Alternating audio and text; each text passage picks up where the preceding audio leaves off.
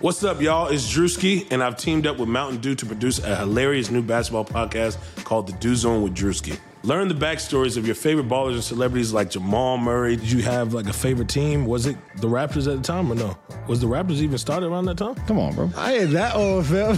You talking like I'm 50. Taylor Rooks, Asia Wilson, and many more. You won't want to miss this. Listen to The Dew Zone with Drewski on Apple Podcasts, Spotify, and wherever you listen to podcasts.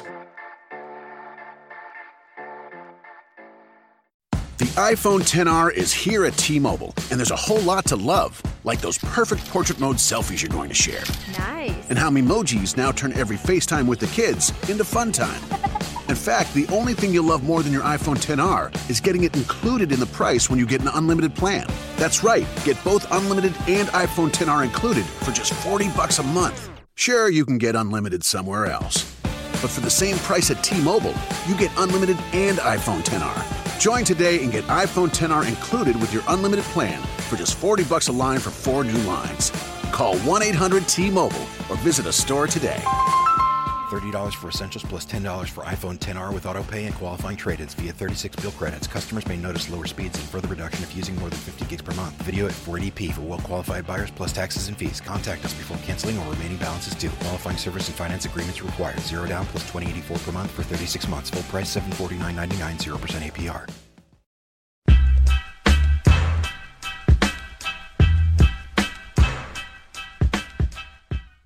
Of the Hardwood Knocks podcast. Dan Favale is coming at you, this time once again without Andy Bailey and Adam Frommel, because they don't love you 6 or 7 listeners as much as I do. But we have brought back on Hardwood Knocks friend and NBA/Sixers aficionado, Alec Nathan, who writes for Bleacher Report and tweets things that can be often funny, sometimes offensive, but mostly spot on. How are you, Alec? I'm good. I'd be better if the Sixers didn't lose to the Pelicans last night in pretty embarrassing fashion. For a minute, though. Yeah, it was close for a minute, and then they were down 13 at halftime, and it got away. So you're on mainly to talk about the Sixers at this point, at least. That's where we're going to start. Nerlens Noel, what is going on? The iPhone XR is here at T-Mobile, and there's a whole lot to love, like those perfect portrait mode selfies you're going to share. Nice. And how Memojis now turn every FaceTime with the kids into fun time. In fact, the only thing you'll love more than your iPhone XR is getting it included in the price when you get an unlimited plan. That's right, get both unlimited and iPhone XR included for just $40 a month. Sure, you can get unlimited somewhere else. But for the same price at T-Mobile, you get unlimited and iPhone XR. Join today and get iPhone XR included with your unlimited plan for just $40 a line for 4 new lines. Call 1-800-T-MOBILE or visit a store today. $30 for Essentials plus $10 for iPhone XR with autopay and qualifying trade-ins via 36 bill credits. Customers may notice lower speeds and further reduction if using more than 50 gigs per month. Video at 480p for well-qualified buyers plus taxes and fees. Contact us before canceling or remaining balances due. Qualifying service and finance agreements required. 0 down plus $20.84 per month for 36 months. Full price $749.99, 0% APR. There. And what is the resolution here? Like, isn't it just trade him already? Or I think you were talking to me before the podcast, like, maybe you don't. Well, okay, so there's 2 options, right? There's one you trade him, and there's one you keep him through the end of the season and see if you can maybe dish one of the other guys and then sign him to, you have him in restricted free agency, you have his rights, and you match whatever offers come his way. And Brian Colangelo seems to have already said that, they're not going to make a bad deal, as he put it, just for the sake of making a deal. And he seems pretty set on that. But at this point, I mean, I would love to see them give him some time. The fact that they have been insistent on pairing Okafor with Embiid is just mind-numbing to me. And it's not just because I have like a vendetta against Okafor. He's bad with literally. He's bad. All right, I'll read you numbers, but he's bad with every single guy they pair him with. So first, Colangelo said the other day when he meets with the media, he says, now that they're all healthy, we'd like to see them exposed together, right? So they pair him with Embiid. So far together, they're getting outscored by 13 points per 100 possessions. That's bad enough. And then they say, well, we want to pair him also with the other guys as a 4-5 combo and see if they can work that out, because he's coming off the bench sometimes. him and Saric are minus 17, and him and Ilyasova are minus 12. Like, where there's clearly no pairing that works because his defense is such a liability. His weak side awareness is unbelievably bad, and watching him is excruciating.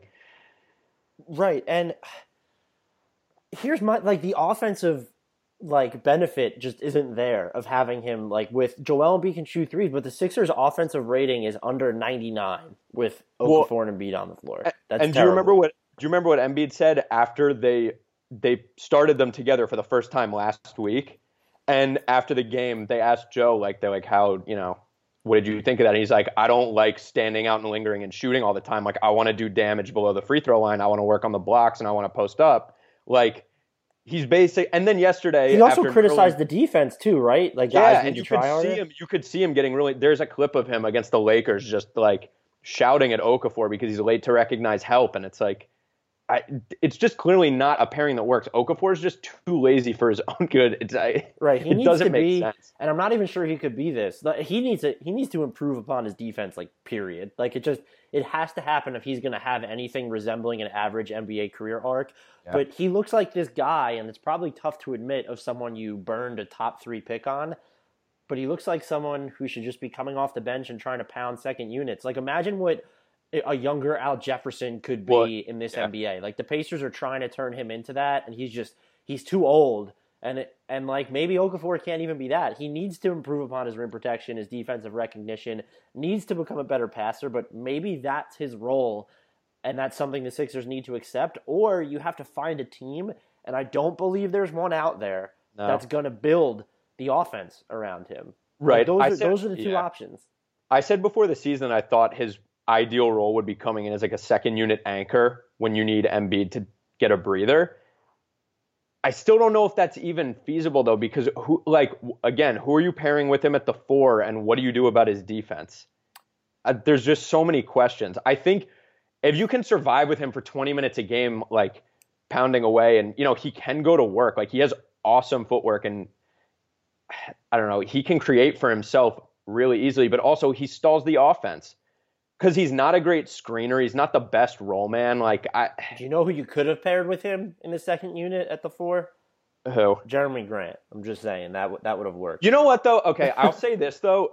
I miss Jeremy a lot because he was really fun. I mean, I hated him every time he put the ball on the floor because he can't dribble in a straight line, really. But I really, really give Colangelo props for pulling the trigger on that trade because Ilyasova has been really good with Embiid. They actually are one of the few two-man pairings that has a positive plus minus. I think they're plus 4 points per 100 possessions. Who gives a crap? Ilyasova I do because they could space the floor. Ilyasova is going to be a free agent. You have to pay him, but you also have Simmons and Saric and Richaun Holmes on the roster. That's true. They got a first-round pick that's going to end up being a second-round pick, right? So I guess there's that. But, cool, Ilyasova spaces the floor now. Are you going to give him $12, $15 million a year this summer? No, I would never pay him that much. But all right. So I guess I'll revise it. I give Colangelo credit for staying true to his goal, which was not exactly the best, but he was we're aiming. I mean, listen, you can argue it, but he was listen, we're aiming to improve and win games this year. And they recognized they needed a floor spacer next to him in that lineup, and they've actually been okay. Ilyasova has been arguably, outside of Embiid, their best offensive player. He does his job. He does it well. He can't, his feet are slower than Okafor's on defense, but he does shoot well. He spaces the floor. He plays under control. He makes more sense if you don't have that pile up front already. That's true. Couldn't you argue that you need to get rid of both Okafor and Nerlens Noel? Oh, 100%. Because when Simmons comes back, you have him and Saric, and that's probably all you really need. And I think Richaun Holmes is just better. I love Holmes, right? Yeah. Right. So couldn't you argue that he's your backup 5, and then you have Saric and Simmons, and then you can talk about keeping Ilyasova on the roster long term. Yeah. Well, yeah. I was gonna say also you can use Ilyasova as proof that that's just kind of also the mold. They're seeing that it works. You need a guy with that general skill set to maybe throw in the mix. To keep some semblance of floor balance, because again, I think floor balance will probably be another issue when Simmons comes back, right?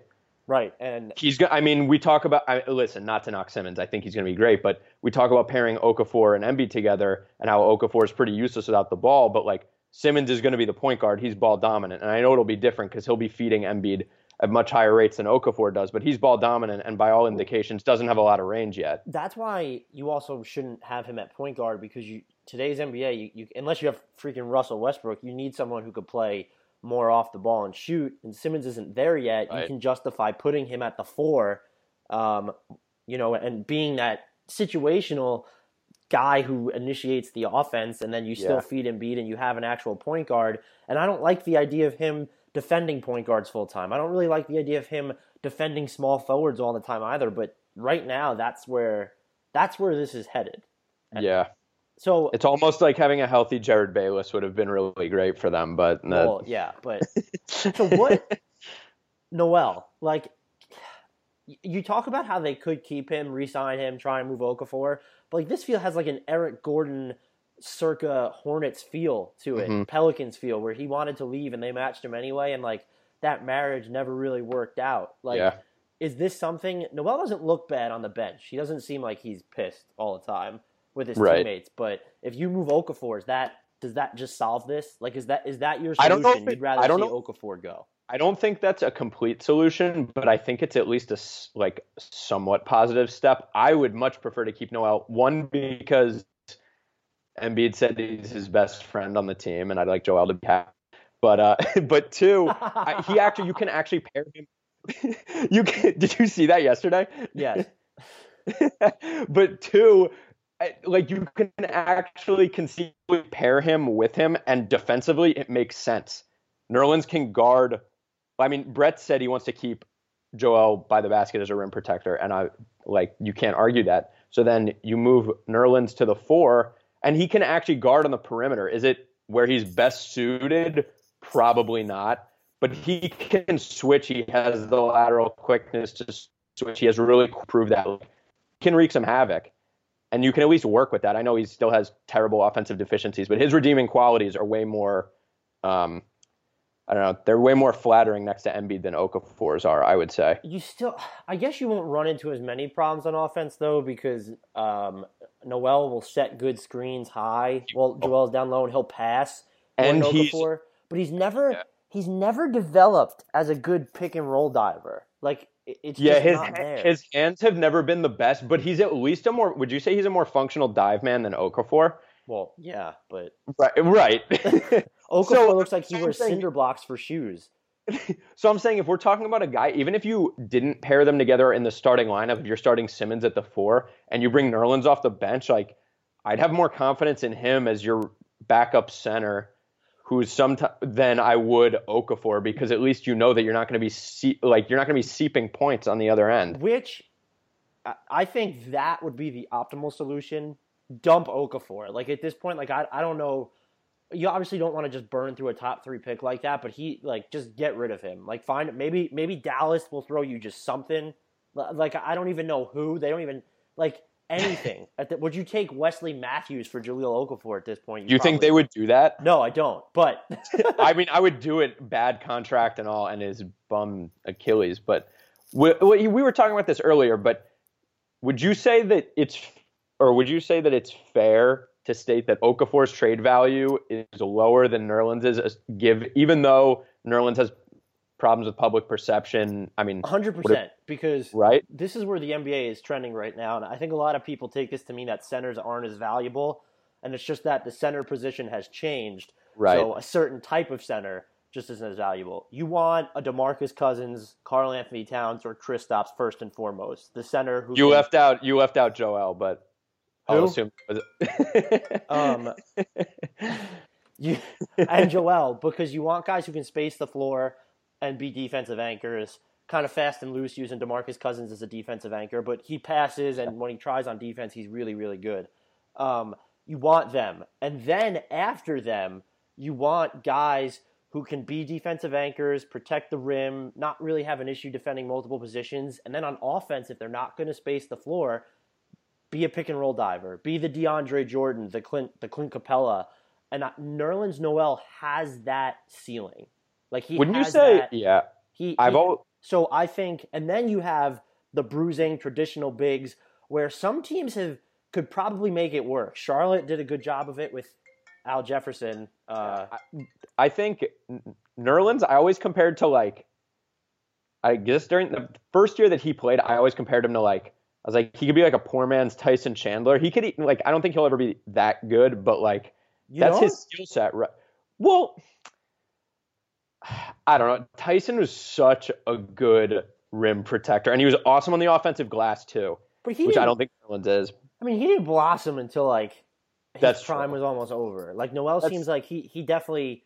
You could argue, I guess, maybe he has some attitude problems, and there was that rumor with what he did to a house that he was renting. That was like one of the most disgusting things I ever read. But like he hasn't been in the best situation, and I think he's shown he can be a defensive anchor on a really bad team. And like, remember the Sixers were like good defensively his rookie season. He was like they were like a top 12 defensive team, right?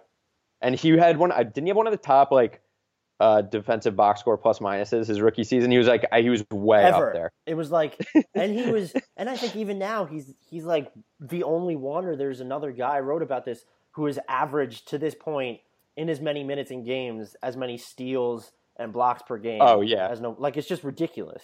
Yeah, he has almost an equal no, he has more steals than blocks over the course of it, which is crazy to think about because he's an elite rim protector. And guys his size don't normally generate steals. No. Yeah, so if they could find a way to jettison Okafor, I just don't know, like, what's his trade value? What do you accept for him? For who? For Okafor. If they determine, which I don't think they will, because they seem pretty set in their ways, but if you say, okay, we realize this Okafor thing's not going to work out, and we need to part ways, just to get him off the roster, what do you say this is the minimum we're willing to accept? I have no idea because I'm going through. You're the trade machine guru, right? Who needs? It's not even a matter of that. It's like right. Like, does Orlando want to play him at point guard? Like, I just don't. Their glut is maybe the only one worse than the Sixers, right? I think would the Hornets be willing to take him for like Jeremy Lamb, and I think that might even be too much. But that's probably the best return that you're looking, because the Hornets just re-signed Cody Zeller. But also they have, Hibbert's only under contract for what? 1 year, but they also have Kaminsky, who hasn't been great. They have the god Spencer Hawes. Right. So, so is it getting to that point though? And I think maybe Portland might be able to be sold on him just because Portland? Yeah. But Okafor doesn't pass or defend, and they're looking for a guy that does at least two of score, pass, and defend, and Okafor does one, which is the problem they have with everybody else. That's why I think Portland could bite on Nerlens, because he can pass. He's a good passer when he actually gets the ball in the high post. He has good vision. He's always proved that he could pass from the baseline too. Like, he's been solid. I just wonder what Portland gives up, because we talked about this earlier, but like, even if they traded Allen Crabbe and freed up some of those wing minutes, like, what about Evan Turner? Please don't start with me, because even then they're offloading the money, but they're gonna have to pay Nerlens in the summer anyway if they want to keep. Would the Celtics give up like a low end first round pick for Okafor and use him as that guy off the bench behind Horford? That would be something to consider. It's interesting. I wouldn't do it if I was them. Brad Stevens can fix seemingly anyone, so I wouldn't mind seeing it. It'd be a good experiment. I wonder if this is probably a stretch too, but like, do you think like Miami would gamble on him behind Whiteside? No. You got Hassan Whiteside's already complaining about crunch time touches. You want to throw Okafor into that mix? No, you just don't play Okafor during crunch time ever. The Sixers don't. Well, okay, so that brings me to the other point, is that ideally, I think you move Okafor and you use Noel. Like, yeah, he can play with Embiid, but like you use him as that 23, 25 minute per game backup five.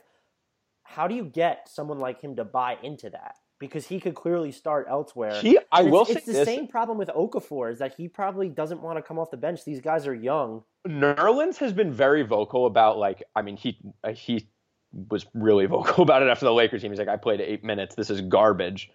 Like, I should be playing more than this. We need to figure it out. And he said it on media days too. He hasn't been shy about it. Okafor has at least been like a team player from that regard. he seems to have bought into it. He doesn't say anything that hurts the team, really. No, he just drives really fast. No, yeah, well, that too, and punches people. But yeah, you think the Knicks want Okafor? No. You guys want Noah? Philly wants Noah. That's the issue. I would gladly take Kylo Quinn, though. Look, with Okafor, I don't think you move him unless you're prepared to just dump him. Like again, I think you're dumping him for like a contract, like not even a contract, like an expiring and like a second round pick, right? Like that's what you're getting. Would you for him. take Tyreek Evans for him right now? Like maybe the Pelicans are willing to just honestly, experiment maybe, with Okafor? but so maybe if the Pelicans are willing to experiment with Davis and Okafor, like, and that's not a trade I like for either side. But is that the point where we're at with Okafor? Is that you have it's like you said, his trade value is lower than Noel. You're not moving Okafor unless you just want to dump him. Yeah. I used to think there was something you could maybe do with one of them with Phoenix too.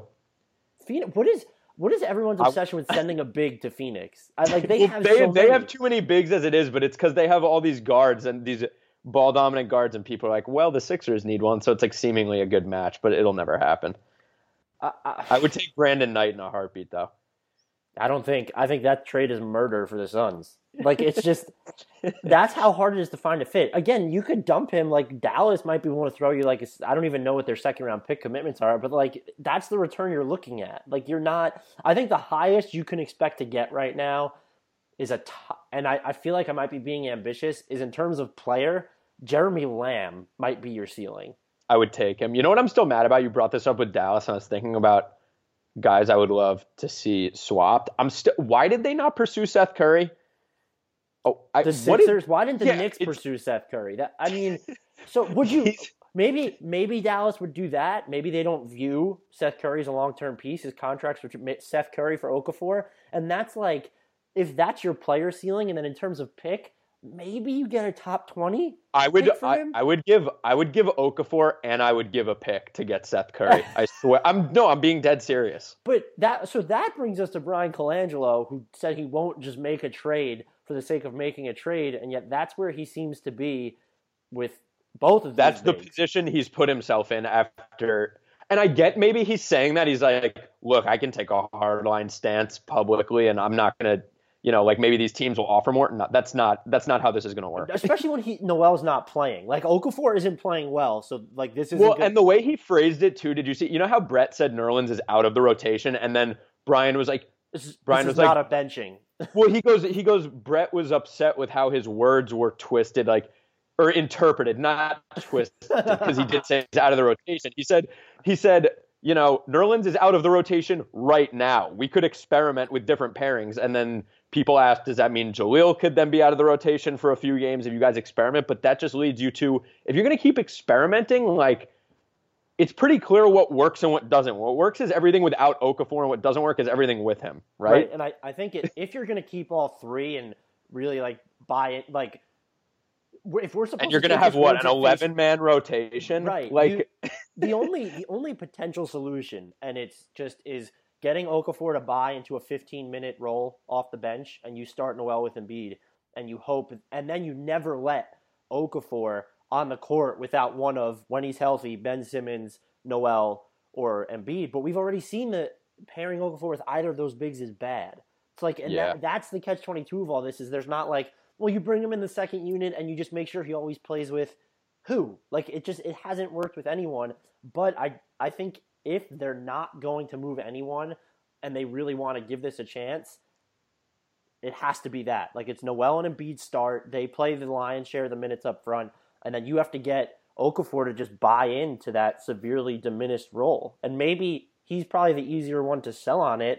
But now you're looking at a point, though, where Nerlens Noel is probably going to get Allen Crabbe money this year, maybe less because of his health history. Someone's going to pay. Well, I wonder, part of me wonders if his health, like, I don't think he'll get paid the same as Festus, but do you think, like, around that, like, Festus had knee surgery and, like, he had serious health problems. Nerlens has a torn ACL on his rap sheet, and he had this small surgery now. Like, he's clearly not. I would say Noel's definitely getting 8 figures. Like, I don't think that unless he, like, unless the reason he's not playing Well, is his health. is anyone not getting 8 figures? Well, we said that last summer, and Festus didn't. I'm saying, like, if Festus got Yeah. 7 or 8 or whatever it was, Mm-hmm. like, how is Noel not getting 15? Like, I'm just because we've seen him like in action, protracted action, and he's been very good. I'd say, yeah. Festus is making 7.4 ish. Right? Do you know Or what would have 7.5 made ish on sense average. for the Knicks? You know, if they really wanted another big, instead of paying Joakim Noah up the ass, they could have tried to poach Noel from Philly, and the Kristaps Noel pairing. While I still think Kristaps is a better 5, would have made far more sense than this Joakim Noah. Anyway, but You know what would have been great is if Hinkie had just drafted Kristaps in the first place and we never had to deal with this. could you imagine him beating Kristaps on the same team? No. Like, I just don't. Maybe you don't have Simmons though, like because Kristaps was good last year. Yeah. Like, maybe you. Yeah, Don't. I don't think you get Simmons out of it, but it honestly might Maybe be you worth do it at that though. point. Like Embiid was still injured last year. Noel was like only okay. You probably don't. You're right. Noel and Kristaps probably like the offense might not have been, and maybe Kristaps wouldn't have been good though. Like Melo helps a lot with in terms of drawing defenses away still. So, but yeah, he should have. But Kristaps was smart. He didn't want to be part of this logjam. His agents weren't they like avoiding the Sixers like the plague? Yeah, there was that Woj published that piece I want to say last winter.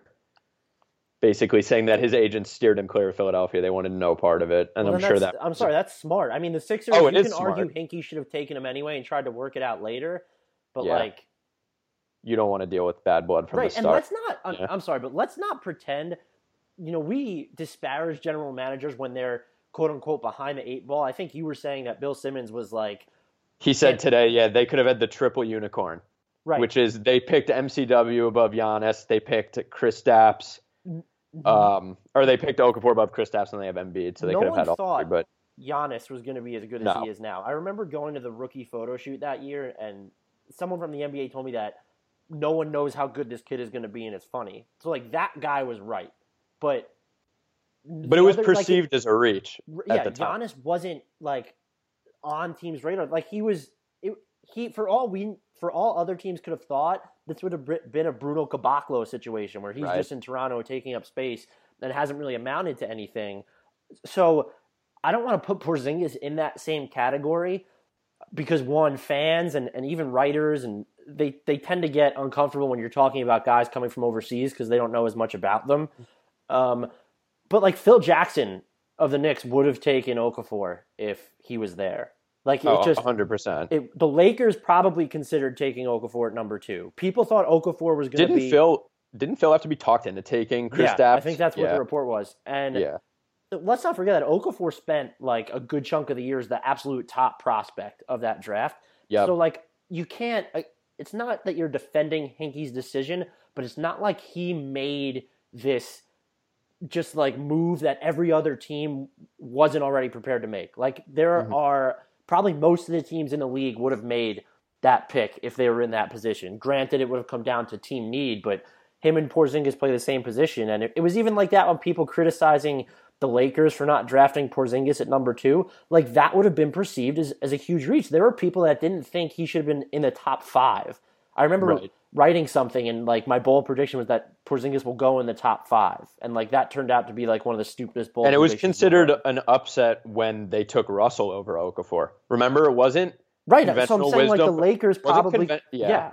Conventional wisdom for months was they're taking Okafor. The Lakers are a big man franchise. This is how it's going to go, XYZ. And then they flipped in the last week and they took Russell. Yeah, so I'm not about like going after Hinkie for that. Like I don't think he deserves to be. He could have went another route entirely and just not drafted a big. Like we could be talking about like Mario Hezonja might be fun in Philly, even though he's I was actually just about to bring him up. I was going to say, what would it take the Sixers to trade for him right now? Because he's in the doghouse. I think the Magic need another big. Yeah, perfect. Or Stanley Johnson. He's in the doghouse too. It'd be interesting, like Covington and Thompson for Hezonja or Stanley. I don't know if the Pistons would do That's that. a lot for Hezonja. I don't think I would do that if I was on. Maybe I'm overrating them probably a lot, but Well, I think it's just because their drafts cachet. Like they're so early into their careers and they were drafted in the top 10 or. But I know that 5. Covington, for all of his woes, and Hollis Yeah, are like people are stupid if they don't want him. functionally very strong 3-point shooters, and Covington's a good defender. You can go Rashawn Holmes and maybe Thompson for Stanley Johnson. Does that pique Detroit's interest? I would go after Stanley Johnson hard. I know he has attitude problems, and SVG's been ripping. He gets inside LeBron's head. He's allowed to have attitude problems. Yeah, that was probably the first sign that he had attitude problems. But so I feel like we've kind of run in circles though. What is the solution? Like what is like actually can you map it out for me? Like what is, and it can't necessarily be ideal, but like what needs to happen from here for the Sixers with this front court logjam? You're saying what do I think needs to happen, or what is going to happen? What actually just, like, what is the resolution here? Like, is it actually, well, like, it bugs me, one, that if they're trying to trade Noel, like, you need to play him to drum up his value. Like, he can't really hurt it. But what is it just standing pat and re-signing him and then trying to flip him later? Is it giving away Okafor because then you're dealing with another, like, sour attitude in the locker room. And Tim Bontemps wrote this the other day, but like he was saying they have like sort of an obligation as an organization to like morally to maybe trade him. Like they're not doing right by him, throwing the doghouse. Right. Which I also get because he's the one who's endured all the losing. He's been here through the entire thing. It's been miserable. Right. He was the start of this. Weren't they not? But I mean, there's stuff that he's done wrong too, like not being around the team when he's injured. Right, and that sends a bad message also to potential trade partners. Right. The optics just don't look good. They are doing him a disservice in the sense that if he was actually playing, and I know he was injured to start the year, but if he's not, even if he is playing, like whatever role he's in isn't going to be the optimal role for him because Joel Embiid is there, which I get. Like Joel Embiid is the shiznot, but they're costing him money. Like, even if the team is going to reach for him, there's a chance that he could have gotten – he probably wouldn't have been a max deal candidate with the way that the game is going. But, like, if he was playing center and being used as the guy that he was being used as in 2014, 2015, or even last year, they're costing him money because he's not producing. Right. And I think that's part of what Bontemps is saying, too. Whatever he costs, though, is, like, why would the Sixers want to pay it? Like, because now, yes, you have the flexibility, but now you have money, a lot of money invested in this flawed blueprint. I can't see a world in which, say they hold on to him through the trade deadline. I don't see a way in which they can possibly re-sign him with Okafor still on the roster. You can't do it. Unless the plan is, like, next December to flip him and Thompson's still under contract, right, next year? It's Covington that's the free agent, or one of them, maybe both of them are still under team control. You flip him and one of them for Allen Crabbe, maybe, and then that saves like the Blazers some money, like under Thompson's his new contract. Free agent, but so you flip him and Covington for like I don't even know if that's a good solution. Like it's. You also, part of me wonders if the Lakers stay at the current pace they're at. We have to remember the Sixers are going to get their draft pick. And that's going to be a lottery pick somewhere in the 6 to 10 range, you think?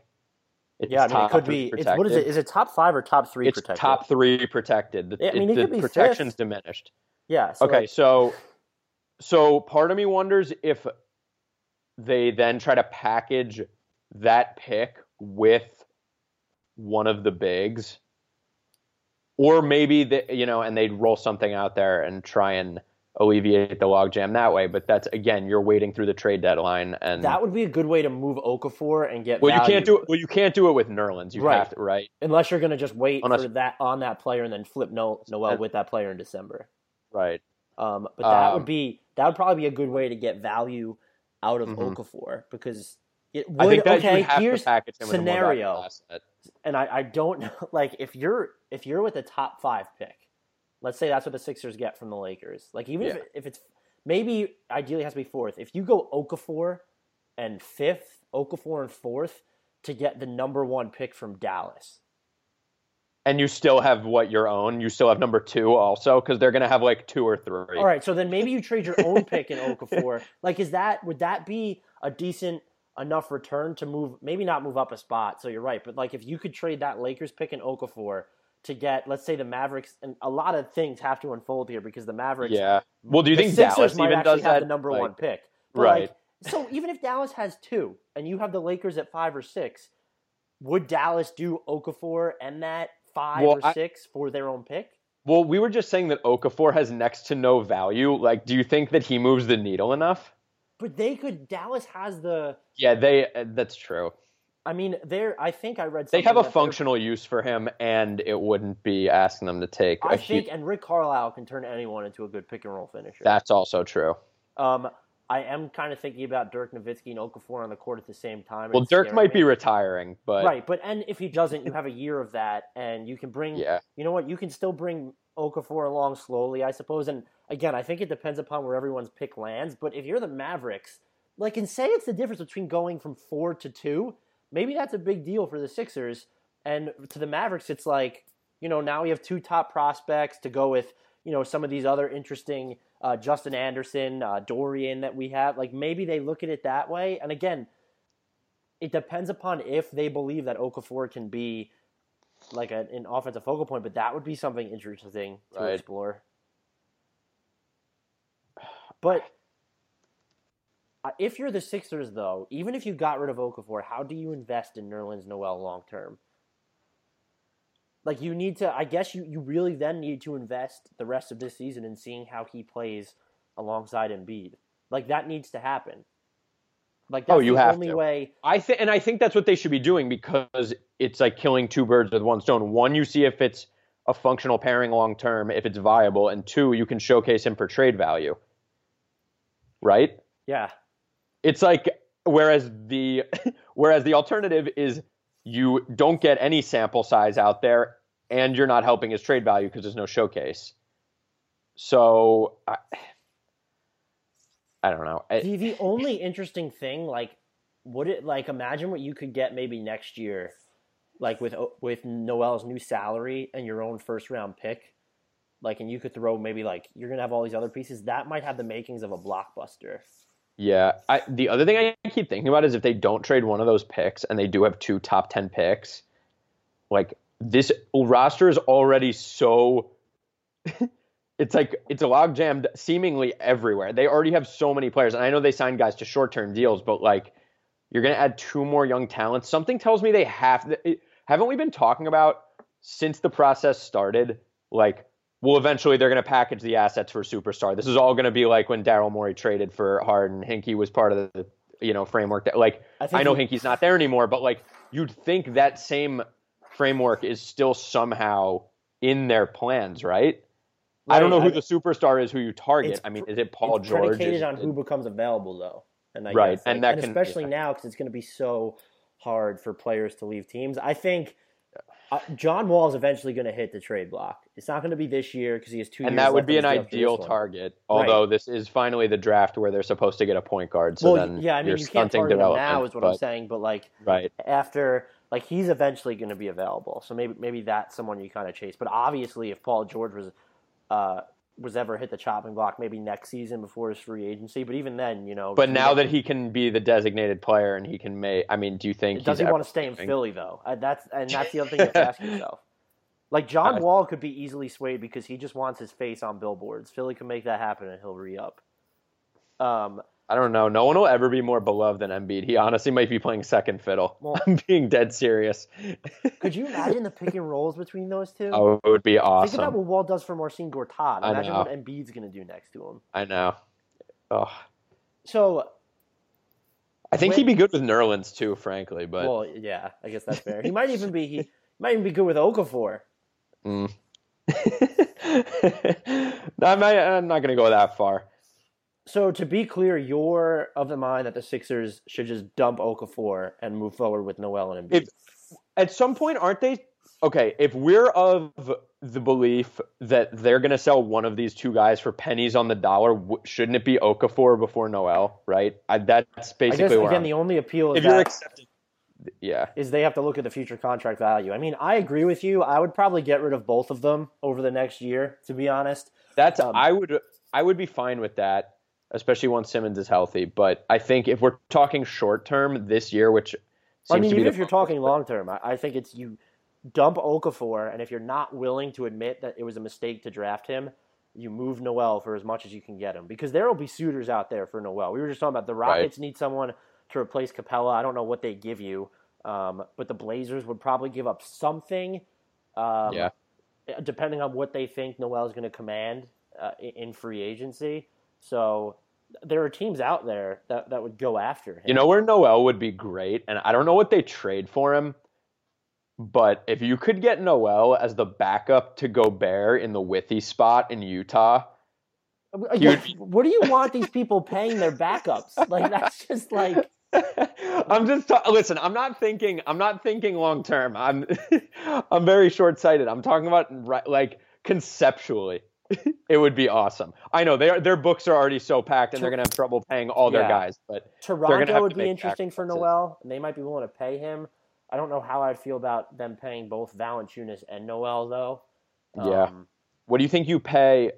Well, yeah, and the other thing is, too, it's probably a harder sell as Noel as a power forward there, because Siakam's, like, legitimately been good for them, and Patterson's been great, too. I mean... Right. And you have Sullinger in the pipeline whenever he's healthy. Right. I think the bigger concern for them would be the Valanciunas pairing. Right. And he's even tough to move. He's on a great contract, and the Raptors kind of have a quasi... like blockbuster trade package there when you just look at Terrence Ross and Norman Powell and Jonas Valanciunas and all their first-round picks. I would love Ross or Powell on the Sixers. I really like Norman Powell. I don't think there's anyone on the Sixers that I don't think you can drum up the value enough, yeah. I would like to see, I don't know where I'd like to see Noel. I don't even want to see him on Portland, because as we segue to this league-wide talk, I was discussing this with someone. This summer, knowing how the Kings are, Portland could make a really good play for DeMarcus Cousins if he's still on the roster. That's interesting. What do you think it takes to get him, though? If you build an offer, because, again, if I'm the Kings, I want picks, which the Blazers don't really have. Right. But if you build an offer around Myers, Leonard, and C.J. McCollum. The irony of trading Cousins for Myers after last night. Right. I was actually thinking that is like as bizarre as anything. And maybe you throw in Noah Vonleh, and you'll have a pick to give. You could trade too, but I don't know if the Kings will be interested in something so far down the line. Like, that's not, if the Kings are looking to just bring in the next guy who might be a franchise cornerstone, that's not a bad offer. Again, you'd rather have the picks, like build that picks. Deal around Jake Layman. That guy's a superstar. You could throw him in, but the Blazers could make a very competitive offer for him, I think. I think you're right. And then you get rid of McCollum, who's great, but now all of a sudden Evan Turner can play on the ball more. You can run pick and rolls with DeMarcus and him. You can run Dame off more screens, because Portland, I get why Portland doesn't play CJ and Dame off the ball more, but at the same time, it's like, then why did you sign Evan Turner? I'll be asking that question for the next 4 years. It makes no... I said it, I mean, we all said it at the time, but like, in what world did it make sense? Turner's only functional on the ball, and I know Lillard and McCollum can play off the ball, but like, it makes no sense. The other idea there, though, is, and that would kind of have to happen, that would be like a this season thing, is Turner just isn't a fit in Portland. Like, maybe the Kings, desperate as they are wanting to keep Cousins, do you offer Kufos, McLemore, and Gay in exchange for Turner and Harkless? I was going to say, where does Rudy Gay wind up? Because, I mean, he's getting moved at the deadline, right? He said he's opting out. Like, look, you have to move him. The Kings are obsessed with ending their playoff drought, and Gay has been him, Cousins, and Garrett Temple are the only ones who are making above-average contributions on both sides of the ball. And the Kings they're a game back of that 8th seed. If they're still within striking distance, like, I don't know that they move him, because they're upset. Honestly as a Sixers fan who saw its team go after 8 seeds like they were gold, like, no, just don't do it. Like, the Kings haven't made the playoffs since 2006. I'm not defending it. So then the logic from their end is, okay, we're going to get trounced by the Warriors by 30 points a game in the first round And for the this is sake going to of make saying DeMarcus want to stay. for the sake of saying we made it in our first year in our new arena. DeMarcus will want to stay. Also, we didn't max out Rudy Gay's value when we could have. Right. Like, So I don't know what you're getting for him in a straight up deal, but it's like better than just keeping him and saying we got the A seed. Like, right. So that deal to me would be interesting if you went Kufos, McLemore, and Gay for Harkless and Turner, because Turner doesn't have value right now. So Harkless he's more than a wheels greaser, but you're getting back. Granted, Gay and McLemore are going to be on some types of free agency this year, but Kufos is on a steal of a contract that kind of makes letting Mason Plumlee go a little bit easier this summer, or maybe you can. There seems like something workable there because the Kings, you're trading Gay, but if you get back Harkless and Turner, maybe you view Turner as like the point guard because it's not Darren Collison, it's not really Ty Lawson. It doesn't seem like a great move for either team because Harkless has been so good for the Blazers, but you have Aminu, and that if you want to keep both CJ and Dame, like Turner's just not going to work there. So maybe Harkless is, and you have to cut payroll anyway. So maybe it's just worth it, like, for a different look. Could we find a new home for Willie Cauley-Stein, too? Yeah, I mean, why doesn't he go to Houston? He'd be fun there. He'd be fun in Toronto, too. It makes me sad because I really thought he would be exactly like Nerlens, but he's been not. Well, he hasn't really had a chance. He hasn't looked bad defensively, like, in terms of just effort moving around. But he hasn't been as good as I thought he was going to be in terms of, like, being versatile and switching out and being able to, just stick with guys and pick and rolls and, like, be able to basically, like, embrace the positionless thing if they were just going to be like, all right, you can go out there and fly around, you can guard whoever. You remember when everyone went bonkers because he was shooting threes, like, in his draft workouts? Yes. Like, he took, like, forever to shoot them and there were no defenders, but he was swishing threes. I was like, oh my God, Willie Cauley-Stein has 3-point range. And it's like, maybe 7 or 8 years from now, but he's not going to come in the NBA and start chucking triples. Well, the counterpoint to that is, remember when Towns didn't do that at Kentucky and then in his pre-draft videos was shooting threes and everyone was like, oh my God. Yeah, that's fair. This guy. But it just... it was different. It was different. Shot. Like, Willie Cauley-Stein wasn't even allowed to shoot at Kentucky. Like, It just wasn't like a... He barely even played. Yeah. It was protect the rim, run the floor. So... Yeah. I don't know, but that's an idea that's always been interesting to me. I don't really know if there's any other, like, Paul George clearly isn't going anywhere now after the terms of the CBA. Like, I think if he doesn't want the extension from Indy, that's, like, this summer, like, they'll probably talk about that, and maybe that's when you discuss moving him. But he's not going to be available. There's just going to be – there's a dearth of star power. Cousins is the only gettable. I was going to say that the new CBA seems to make it nearly, I don't want to say impossible, but it's like bordering on that to trade for a superstar now. Like a true superstar, like a real cornerstone. But that's like almost how you have to get him now, is to trade for him, because it's not going to happen. It's either the draft or trade, because it doesn't seem like it's going to happen in free agency. So then by saying that, aren't we saying it just incentivizes tanking more? Because it's like, well, these guys aren't going to hit free agency. And if they somehow do, they're certainly not going to be signing with smaller markets like Denver. Like Denver's not getting these guys. Philly's not getting these guys. Like Milwaukee's not getting them. Like you have to get everyone and grow them organically, right? At that point. That's a good point. Right? I mean, it's basically, and the owners are, they cry about tanking. But like at this point, that you're basically saying, hey, guess what? Go get your guys through the draft. So maybe they're not signing in free agency. Maybe in the interim though, but I guess there would be two upshots. Is that it might be a little bit harder to tank because you're not going to have just lost all these franchise players. But the second part is that if you do lose a franchise player, your haul in a trade, because the leverage, even if that guy's not on like his next contract, like the fact that you have the ability to offer him so much money, like that's going to hold value in trade talk. So the value you're getting back is probably going to be so high that it will expedite the rebuilding process. That's true. That's an interesting short term. Yeah. Like if you're the Mavericks right now, or like, right. How are you, right, if you're one of those teams that's like kind of, or like even if you're a team that's in like purgatory. Yeah. Right. So if you're like, okay, what on earth, I ask this every year, what is Orlando doing? I have no idea. Like, Please tell me. Why is Vucevic still there?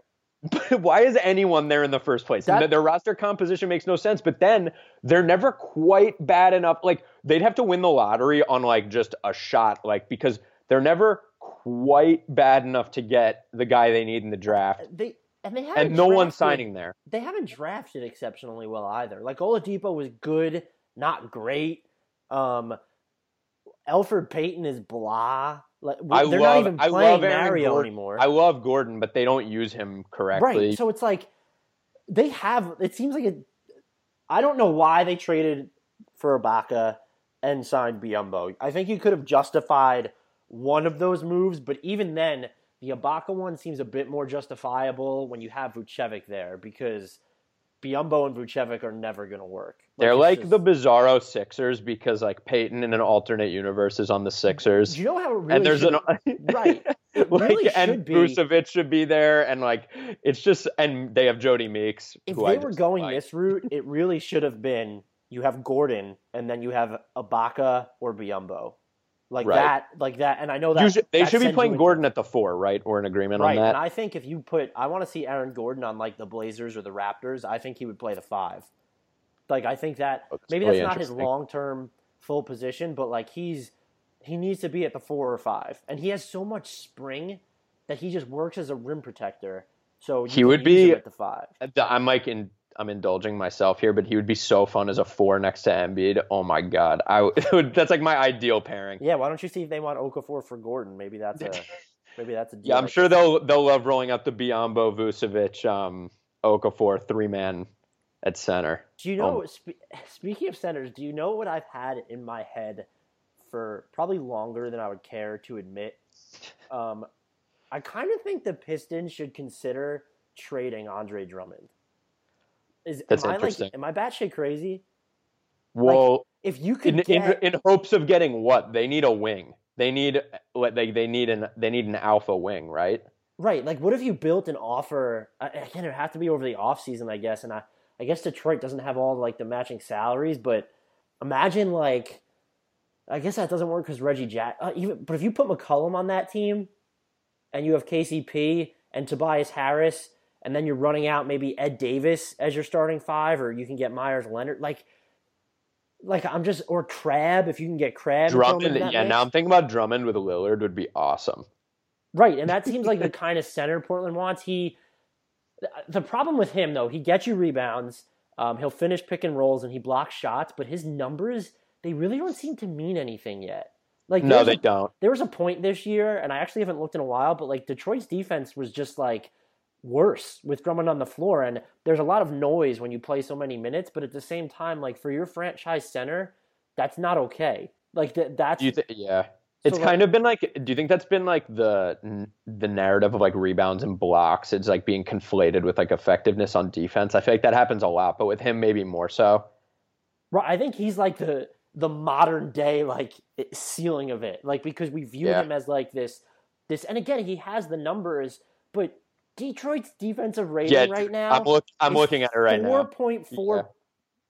They let 107 points per 100 possessions with him, which is, if you look at it, that's the 3rd worst mark on the team behind Reggie and Benajay, who barely and there's plays. a lot of noise there because the starting lineup was kind of a mess with Ish Smith for a while, and that's where he spent a lot of playing time. But this isn't like it's not like an isolated thing. Like, if you look at last year's numbers of their on and off stats, like, the defense was better, but by less than a point per 100%. Or they let 102.3 points per 100 possessions with Drummond last year, and it was without him 105.7. But like, that seems like a deficit that can be replaced when he's so limited to basically pick and rolls on the offensive end.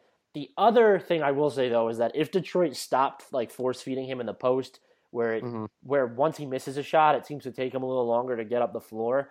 Maybe his numbers on defense would be better. Maybe his numbers on offense would be even better.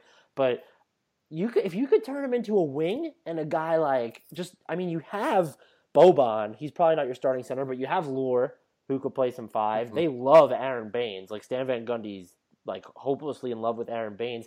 But if you can get like an Ed Davis type guy, like or someone who's a little bit more low key and wouldn't cost as much while getting like an upgrade on the perimeter. Yeah. So I'm not totally out of my mind. Like, I don't think I'm surprised we haven't talked about, and maybe it's because he's shown so much loyalty to the Pistons organization. Like, he just waited, and not that it mattered, but like he waited until he signed his offer sheet this year so that they could go out and spend money. Right.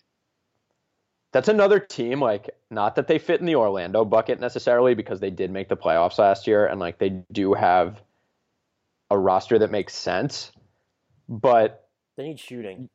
Just there's so many teams. I just wonder what their ceilings are long term. Like, I love Charlotte, but like, what are we saying they cap out at ultimately? Right. I mean, I don't know. I guess it's just I'm viewing it as which doesn't mean much. Right. But I mean, on the one hand, sustained success is good. And if they could be a top 4 team in the East for the next 3 or 4 years, that's awesome. But at the same time, it's like there's a logical endpoint, and you're gonna have to realize what your fate is. It's so tough the way the league is composed right now, because you have the 2-3 superpowers, and right, then and that's the other everything thing else is that basically an uphill battle. Unless you're going to tank, like, it sort of behooves you just to tread water and wait out those windows. Yeah. Especially like almost especially in the East, because I think when you look at the Warriors, like, there's just probably more of an incentive in the West to tank. But like in the East, like, LeBron's going to get older eventually, and there's all these teams that are mediocre, and some of them are going to fall off. If you can kind of like the Celtics, I'm a big fan of like them trading for a star, but at this point I'm like, I don't want them trading Isaiah Thomas, Avery Bradley, or Jay Crowder to get him. For right now, right? Because if you just hold on for a little while longer, and then you get that star, then yeah. So like if you're gonna, and they're gonna get one because they have that Brooklyn pick.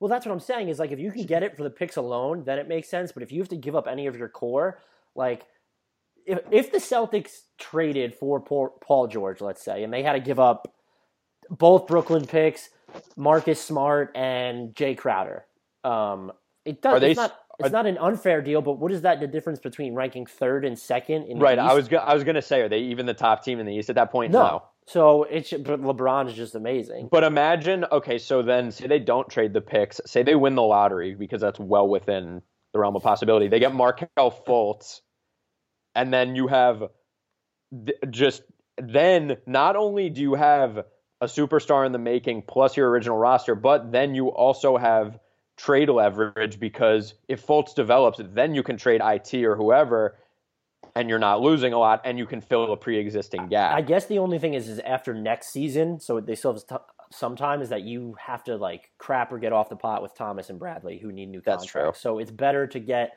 the star now so that you can justify, like, if they get a star power forward, like, they're set. If they don't have to give up Bradley, Crowder, or IT, and then you have Horford, so you can pay Bradley and Thomas, knowing that they'll probably be movable later on, but in the meantime, you can invest in them, get rid of your flexibility. So it's they can wait if they just want to tread water. Like, you can go forward with this core, hope one of Jaylen Brown, Smart, Olynyk, your 2 Brooklyn picks, like one or more of those guys is probably going to turn into like someone really, really good. So you can do that, but if you want to get that star, it probably needs to happen before the end of next season. But again, for me, I wouldn't give up. I'm trying to, like, your leverage is like, you're trying, like, what is that going to do for us? Like, I'll give up the Brooklyn picks, fine, but what are you, like, I don't want to give up any of the actual players. Like, you could, with Terry Rozier there, you could justify getting rid of Smart maybe as like really the primary piece. But if I'm the Celtics, I don't want to touch the core 4 of Horford, Thomas, Bradley, or Crowder. Like, that just doesn't make sense to me. What you were talking about, the Bradley thing, how he's doing a new contract after next season, do you think, and maybe this, I don't think it sounds that crazy on the surface, but do you think he's a max player? I think it'll be different because there won't be as much money floating around. Because like for the last, like, I think you could go back 2 years when people were preparing for this cap boon to probably through the end of this summer, the definition of a max contract player is going to change just because of the cap was rising so quickly. But it is going to hit 120 by 2020 apparently. So that's about, if we're averaging it over the next 4 summers, and obviously I guess it's really 3 because we know this summer is going to be a jump. You're probably looking at $5 million extra a year, which seems almost standard to play around with. So I think the definition of max play, like, I don't think if Zach LaVine wasn't going to be a restricted free agent until, let's say, 2020 for some reason, like, I don't think we would view him as a max player, like, reflexively. Like, we know he's getting a max. I view him as a max player reflexively because I think I have a man crush on him. But well, he could be really good, is what I'm saying. But, like, you just know that he's going to get a max deal. Like, now it's just a fact. I'm not sure we say that in 2020 when the cap climate has sort of come to a head and you have these other superstars making some of that, like, pie as well, cash pie or even whatever you want to say. So, but Bradley, like, his salary is going to double at least. Like, he's going to be making 16. Oh, yeah.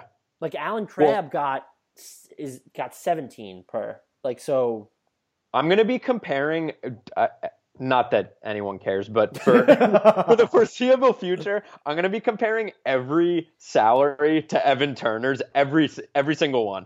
So, like, Evan Turner's making $17 million next year, 17.9 the year after, and 18.6 the year after. Like, I will compare everything if it's a good or bad deal on that scale. And they're all going to be good because comparatively, there's no way it could be worse. Like, if that's my thing. Like, that's your worst contract in the NBA right now? Oh, I think. You have Noah, Asik. Turner's probably top five. Noah's pretty. I didn't really have a problem with many of the deals that were signed last summer because of the cap spike. And I wouldn't have had a problem with Turner getting that deal from a team who could have properly slotted in his skill set, but it just didn't make sense there. It was such a head scratcher. And I don't know if. And I don't think he thought about it, frankly, I don't know if tactical, like, if these guys think about, like, the tactical ramifications as the forefront, because, I mean, if you're being offered $75 million, like, that should speak louder. But I remember reading, he said in an interview, I forget who did it, but he said he hit up Andre Iguodala, who's, like, one of his best friends dating back to Philadelphia. And he was like, yo, they're offering me this. And he was like, take it. Just take it. So, like, which I get. And you should be doing that because go get paid. That's awesome. But, like, it's not like this was exactly a well thought out thing. I mean, I'm sure the front office had a plan in mind. But I guess you have to think long term. But I think from what Turner talked about this, that Terry Stotts assured him that he would shoot better from three with the Blazers, which he did for a minute. But I also think in what regard though? Well, okay, like because of the way they were going to space the floor for him, or what? Because his mechanics have never changed. Right. I just think that the Blazers are adamant that they can use Aminu last year as an example. Harkless is an example now. I don't know who's calling me, but we're just going to let that be an organic podcast interruption. Like, I think he probably looked at that roster and said, like, they'll put me on the ball and run Lillard and McCollum off screens. I would think that would have came up in meetings, and they haven't done that more. And maybe he just thought he would be able to figure it out because he played so well in Boston. And if we're being honest, rather than re-sign Derrick Rose, if the Knicks could absorb Evan Turner into cap space as their point guard, I'd be fine with it. Like, I'm so anti-pay Derrick Rose. What's crazy to me is, like, I know we were probably grading Turner on a curve last season. I wasn't. But was he that good last year? I know he was good. He was better. He was certainly better. And Stevens put him in a role that was far more flattering, and they put him in positions to succeed. Like, that's his role. And like, I'm looking at his numbers. Like, he averaged, not to use averages as the holy grail, but, like, he shot his best percentage ever from the floor. His 3-point percentage was pretty hideous. And his PER, which has never been above 14, was at 13.6. Like, I'm not to say he didn't have a good year, but, like, this guy was worth $75 million. Okay. You know? If you put him in the right role, I think he would have been. And I think, yes, there's something to be said about if we really need to carve out this specific role for him, maybe he's not worth $70 million. But, like, PER is never going to love him because he's not a volume guy. That's fair. And I'm probably cherry-picking the wrong stats because I have a vendetta, but, like, here's what I blows taped for Evan Turner, and I thought the Blazers were going to work. While I did think they were going to use him differently, clearly I was wrong that he was going to work there. But last season, 2 other players equaled Turner's rebound, assist, steal, and block percentages. Who are they? LeBron. Is he one? Yeah. And the other, Paul George. No, Draymond Green. So, like, Yeah. that's still, though, like, that's my point is, like, yes, he was in a smaller role. No, he can't shoot. But, like, he does some of these things. If you're going to let him play on the ball and be that pseudo point guard, like, even if the Blazers were doing that with the second unit, but they can't because you have both Dame and CJ. Like, it's impossible to stagger Turner from both of them. Like, it's just too hard. Right. So, in another situation, I think he's worth this money. So, it was again, he's not working, so I was wrong. I'm not trying to just say that he's great, but, like, when you don't use scoring aside, like, he does almost everything else. And he can, like, with the exception of this season, he can finish around the rim. Like, if he gets can. there. He's always been pretty controlled around the rim. I always admired that. But So is it worth $70 million to the Blazers? Clearly it wasn't.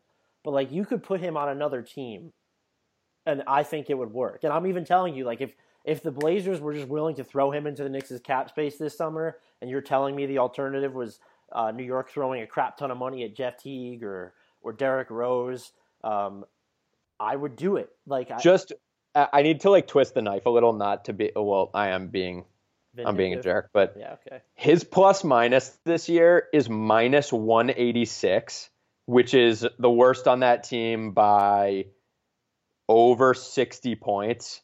Crab is the second worst at minus 119. Well, yeah, Crab hasn't been good either. He is not.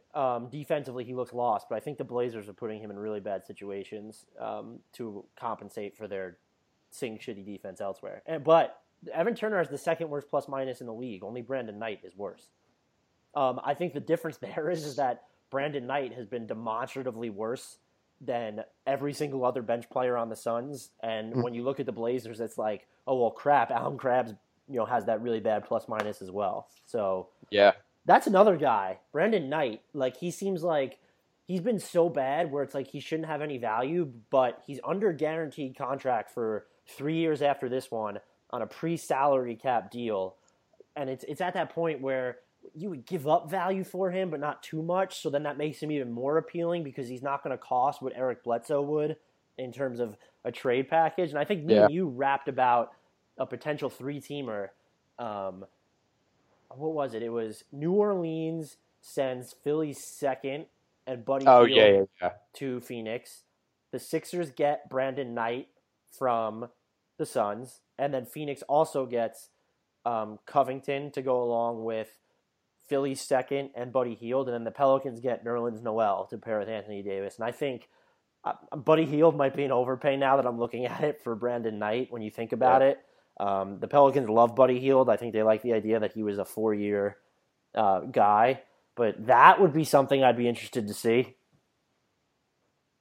I just missed I was just thinking about if Crab had wound up on Brooklyn with Tyler Johnson. It would have been so fun. Even if Crab would have wound up in Brooklyn with Jeremy Lin.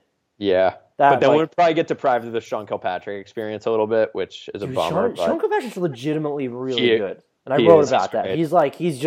He's actually good. And I think the only thing you probably need, like, he's on offense. I'm not saying he's a finished product, but he just, like, he's there. Like, if you want to use him a little bit more off the ball, he's shown he can do that. He can run point guard. The only thing he needs to improve upon is probably his defense, and that's going to hurt when Brooklyn has him defending so many point guards anyway. Yeah. Sean Kilpatrick is basically Michael Jordan is all I'm trying to get at. But yeah, there's Knight. So there's a lot of names. I just don't know who. Give me 3 players. I want 3 players that are most likely to get moved by the trade deadline. You could include Noel. I'm not going to include any Sixers players because I have no idea what we already talked about that, and I don't know what to read there. You're not even going to predict. You're not even going to predict Noel, really? Like, why can't you include him? It seems like he would be. I get. All right. Nerlens, I think Rudy Gay gets moved even against the Kings' wishes of making the playoffs. There's always one guy who I never consider who gets shipped. Oh, I think that it's that way. Like, or you hear, like, there's one guy who actually gets moved that you were talking about, but it's to a team and for a package that wasn't even quote unquote on the table. Like last before. year when Channing Frye got moved, I was like, that makes so much sense. it made too much. I was like, how did I not think of that? So you have Noel, Gay, and who's the other one? I kind of wonder if Hazonia gets moved. I wonder if like Tyreek Evans gets moved too. Those two are up there. I don't think Brandon Knights gets moved because like what's like appropriate value for him? I know we talked about it, but I don't know, and I don't think Phoenix wants to do that. And I don't even know what you trade for if you're Phoenix is the other thing. Unless someone's giving you a pick, like it's just, they're not set at every position, but they have guys at every position. Like Orlando seems to make a move at the deadline every year that's like not really like a super compelling move. Like, didn't they make a trade last year? And they get like, what am I thinking of? Who's this? Orlando.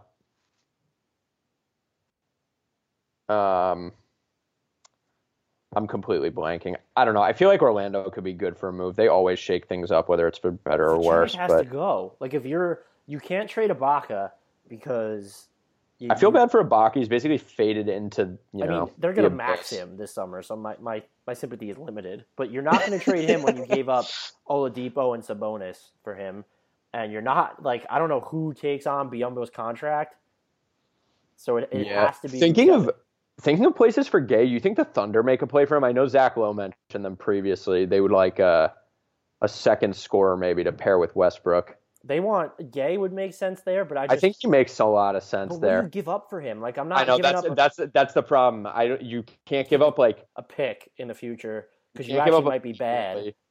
And you're not trading Sabonis for a rental. No, Sabonis you shouldn't be trading Cameron Payne for a rental either, and you shouldn't And even if you are going to keep Gay, you're going to have to pay him a lot of money. It feels like it would have to be a 3-team trade where I don't know, they have to get someone else involved to satisfy what Sacramento wants, and then maybe they part with a pick or something. I don't know. Yeah, I liked the idea of them getting like Caspi instead. Like he's not a secondary scorer, but well, Caspi's another. I mean, Caspi's been really displeased with his role. He would be for them maybe what we've wanted Anthony Morrow to be. Because he's an actual knockdown. If the Thunder could have like Roberson and Morrow merge into one player. Oh well, he'd be a guy I'd pay like $13 million a year. I mean, I'd probably pay more than that. But I'm saying like that's. So you're saying Andre Roberson with a functional jump shot, basically, and no hesitancy. Yeah, that would be great. I do like Roberson. It's just, I also like making fun of him a lot. I'll never forget. I think. Friend of the podcast, Dan Carson, tweeted one time. He was like, "We need grant money to study Andre Roberson's Euro step. Like everything he does is just so painfully awkward with the ball in his hands. Whether he's shooting from the corner or he's taking anyone off the dribble, it's like you're just waiting to see what happens. There's always some unpredictable ending." Yeah, I would support that. The trade deadline is going to be weird this year, I think, just because with the new CBA, you're not going to see teams make plays for Paul George and even DeMarcus Cousins. Wasn't it the same last year? It was quiet, right? Yeah. I mean, it was like there was a bunch of smaller deals. Yeah. I think Gay – I'm leaning towards Gay getting moved because I don't think the Kings are going to be within a game, when we're looking at February of the 8th seed. I can't imagine, like, if Noel doesn't get moved, they're just going to have to pay him. So I think he goes too. And I don't really want to pick Vucevic because you already picked him. So I'm trying to think of who. I honestly don't think the Nets are going to trade Brook Lopez because he's been so valuable from a leadership standpoint. I wouldn't be surprised if they did. I think the Blazers are going to trade Evan Turner or Alan Crabb is gone by the trade deadline for them. I think one of them will go. They'll probably end up trading like Harkless or Leonard. Now that I said that, but do you think Washington makes a trade? They need C.J. Miles, like just someone off the bench, but I don't know who they give up. I just right. Don't know. That's what I'm thinking. Like you're not trading Beal, Walls. You're not trading Wall right now. It would have to be to a team that's rebuilding and is willing to take a flyer on like Satoransky or I don't even know how to say his name. I suck. Yeah. But like maybe him. I don't know if you want to move Kelly Oubre when you've seen that might be a little really hasn't been that good. Also, how much is Otto Porter getting paid on that extension? Max. Like, it's just someone's gonna offer it to him if the Blazers, I love Otto Porter. don't. His game is so awesome. And the way he's just evolved, too, from being, like, essentially a rotational also-ran, right? He played 8 minutes a game his rookie year. Right. And his steady progression, he has, like, a very, what I would say is, like, a normalized, like, developmental curve, right? He's done, like, the exact thing that you expect almost from guys over the life of their rookie contract who are drafted in the spot that he was drafted in. Or not what you would expect, but the ideal, basically. No, I would agree. He seems like he would be good as a 4, like almost a full-time 4. I just don't know if the Wizards are built to use him like that. They've played him there 30% of the time this year. Yeah, which I guess has been. I guess my thinking was like, how are you gonna justify not playing Andrew Nicholson, like giving him minutes? And that's exactly what they've done. So I guess they are built to play like that. I just assumed they were going to use him. But their bench is awful, so they need something. It really is. But we have gone so far over the time limit that I'm even going to ditch Burns with Bacon again. I was going to go on a little bit of a DeMarcus Cousins rant, but we are at that hour mark. I don't know if you were going to bash him or not, but my synopsis would be Myles Leonard needs to stop snitching. Was really not okay with his post-game comments. Those were bizarre. I don't necessarily let it go. I just don't necessarily like how Boogie was portrayed with the first tirade, but at the same time, people were prepared to give him a pass and saying, like, writers aren't above player critiques. And I was like, okay, that's fine. But Boogie was, like, hot and did it, like, in a completely unprofessional manner. And just as, like, you know, these guys are paid to give their opinions, whether they're, you know, the column itself from the Sacramento Bee Reporter was like, but him mentioning Cousins' brother was whatever, that was germane to the topic. And he didn't analyze it in that particular column. Like, it was just mentioned. But just as those guys are paid to give their opinions, whether you like it or not, NBA players, whether they like it or not, are paid to be in the public eye. And Cousins had to know the optics were going to be absolutely awful. I also do not believe that the mouth guard just came out of his mouth. He spit that thing at the Blazers. I'm not touching that, but regardless of if it was intentional or not, Myles Leonard needs to just keep his displeasure with. I mean, like, is it fun to have this feud? Sure. I mean, Myles Leonard being at the center of a feud isn't, like, really the most compelling thing, but, like, it's like I didn't even know Boogie was talking about. I didn't see the whole game, but I just didn't even know Boogie was talking about Myles Leonard. I thought he was talking about Mason Plumlee or something. So I was just like, I only caught the end of it because I was writing and watching the other games, and I honestly didn't think that game was going to be very good. It's way funnier if it's Myles Leonard, honestly. Well, I'm assuming it was Myles Leonard because Myles Leonard's like, he was talking about me or talking to me or something. So I've never seen the Blazers push or promote Myles Leonard in the way that Boogie was, like, describing.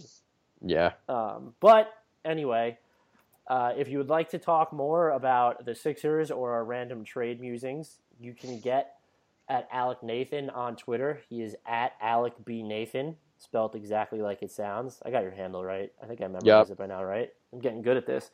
If you want to talk to Andy or Adam, who didn't love you enough to be here today, Andy is at Andrew D. Bailey, also spelt like it sounds.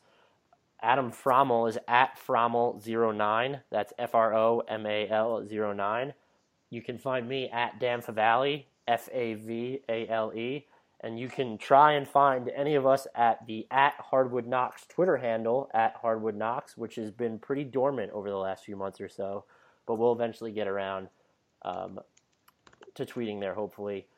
There will be no shout-out for Beno Udrih since Angie Bailey and Adam aren't here, and I have no desire to shout him out. Until next time. The iPhone XR is here at T-Mobile, and there's a whole lot to love, like those perfect portrait mode selfies you're going to share. Nice. And how Memojis now turn every FaceTime with the kids into fun time. In fact, the only thing you'll love more than your iPhone XR is getting it included in the price when you get an unlimited plan.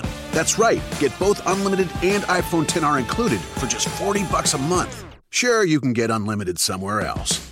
But for the same price at T-Mobile, you get unlimited and iPhone XR. Join today and get iPhone XR included with your unlimited plan for just $40 a line for 4 new lines. Call 1-800-T-MOBILE or visit a store today. $30 for Essentials plus $10 for iPhone XR with autopay and qualifying trade-ins via 36 bill credits. Customers may notice lower speeds and further reduction if using more than 50 gigs per month. Video at 480p for well-qualified buyers plus taxes and fees. Contact us before canceling or remaining balance is due. Qualifying service and finance agreements required. 0 down plus $20.84 per month for 36 months. Full price $749.99, 0% APR. Skydiving. This is amazing. Yeah, but you know what else is amazing? An iPhone 6S for just $49 at Metro. Really? Imagine streaming all the way down with that amazing camera. I'm switching. That's smart. You know what else is smart? Parachutes. Woo! Switch to Metro and get an amazing iPhone 6S for only $49. Metro by T-Mobile. Phone offer requires port-in of number not currently active on T-Mobile network or active on Metro in past 90 days. See store for details and terms and conditions. Sugar Ray Leonard, Roberto Duran, Marvelous Marvin Hagler, and Thomas Hearns. Legends, whose four-way rivalry defined one of the greatest eras in boxing history. Relive their decade of dominance in the new Showtime sports documentary, The Kings, a 4-part series premiering Sunday, June 6th, only on Showtime.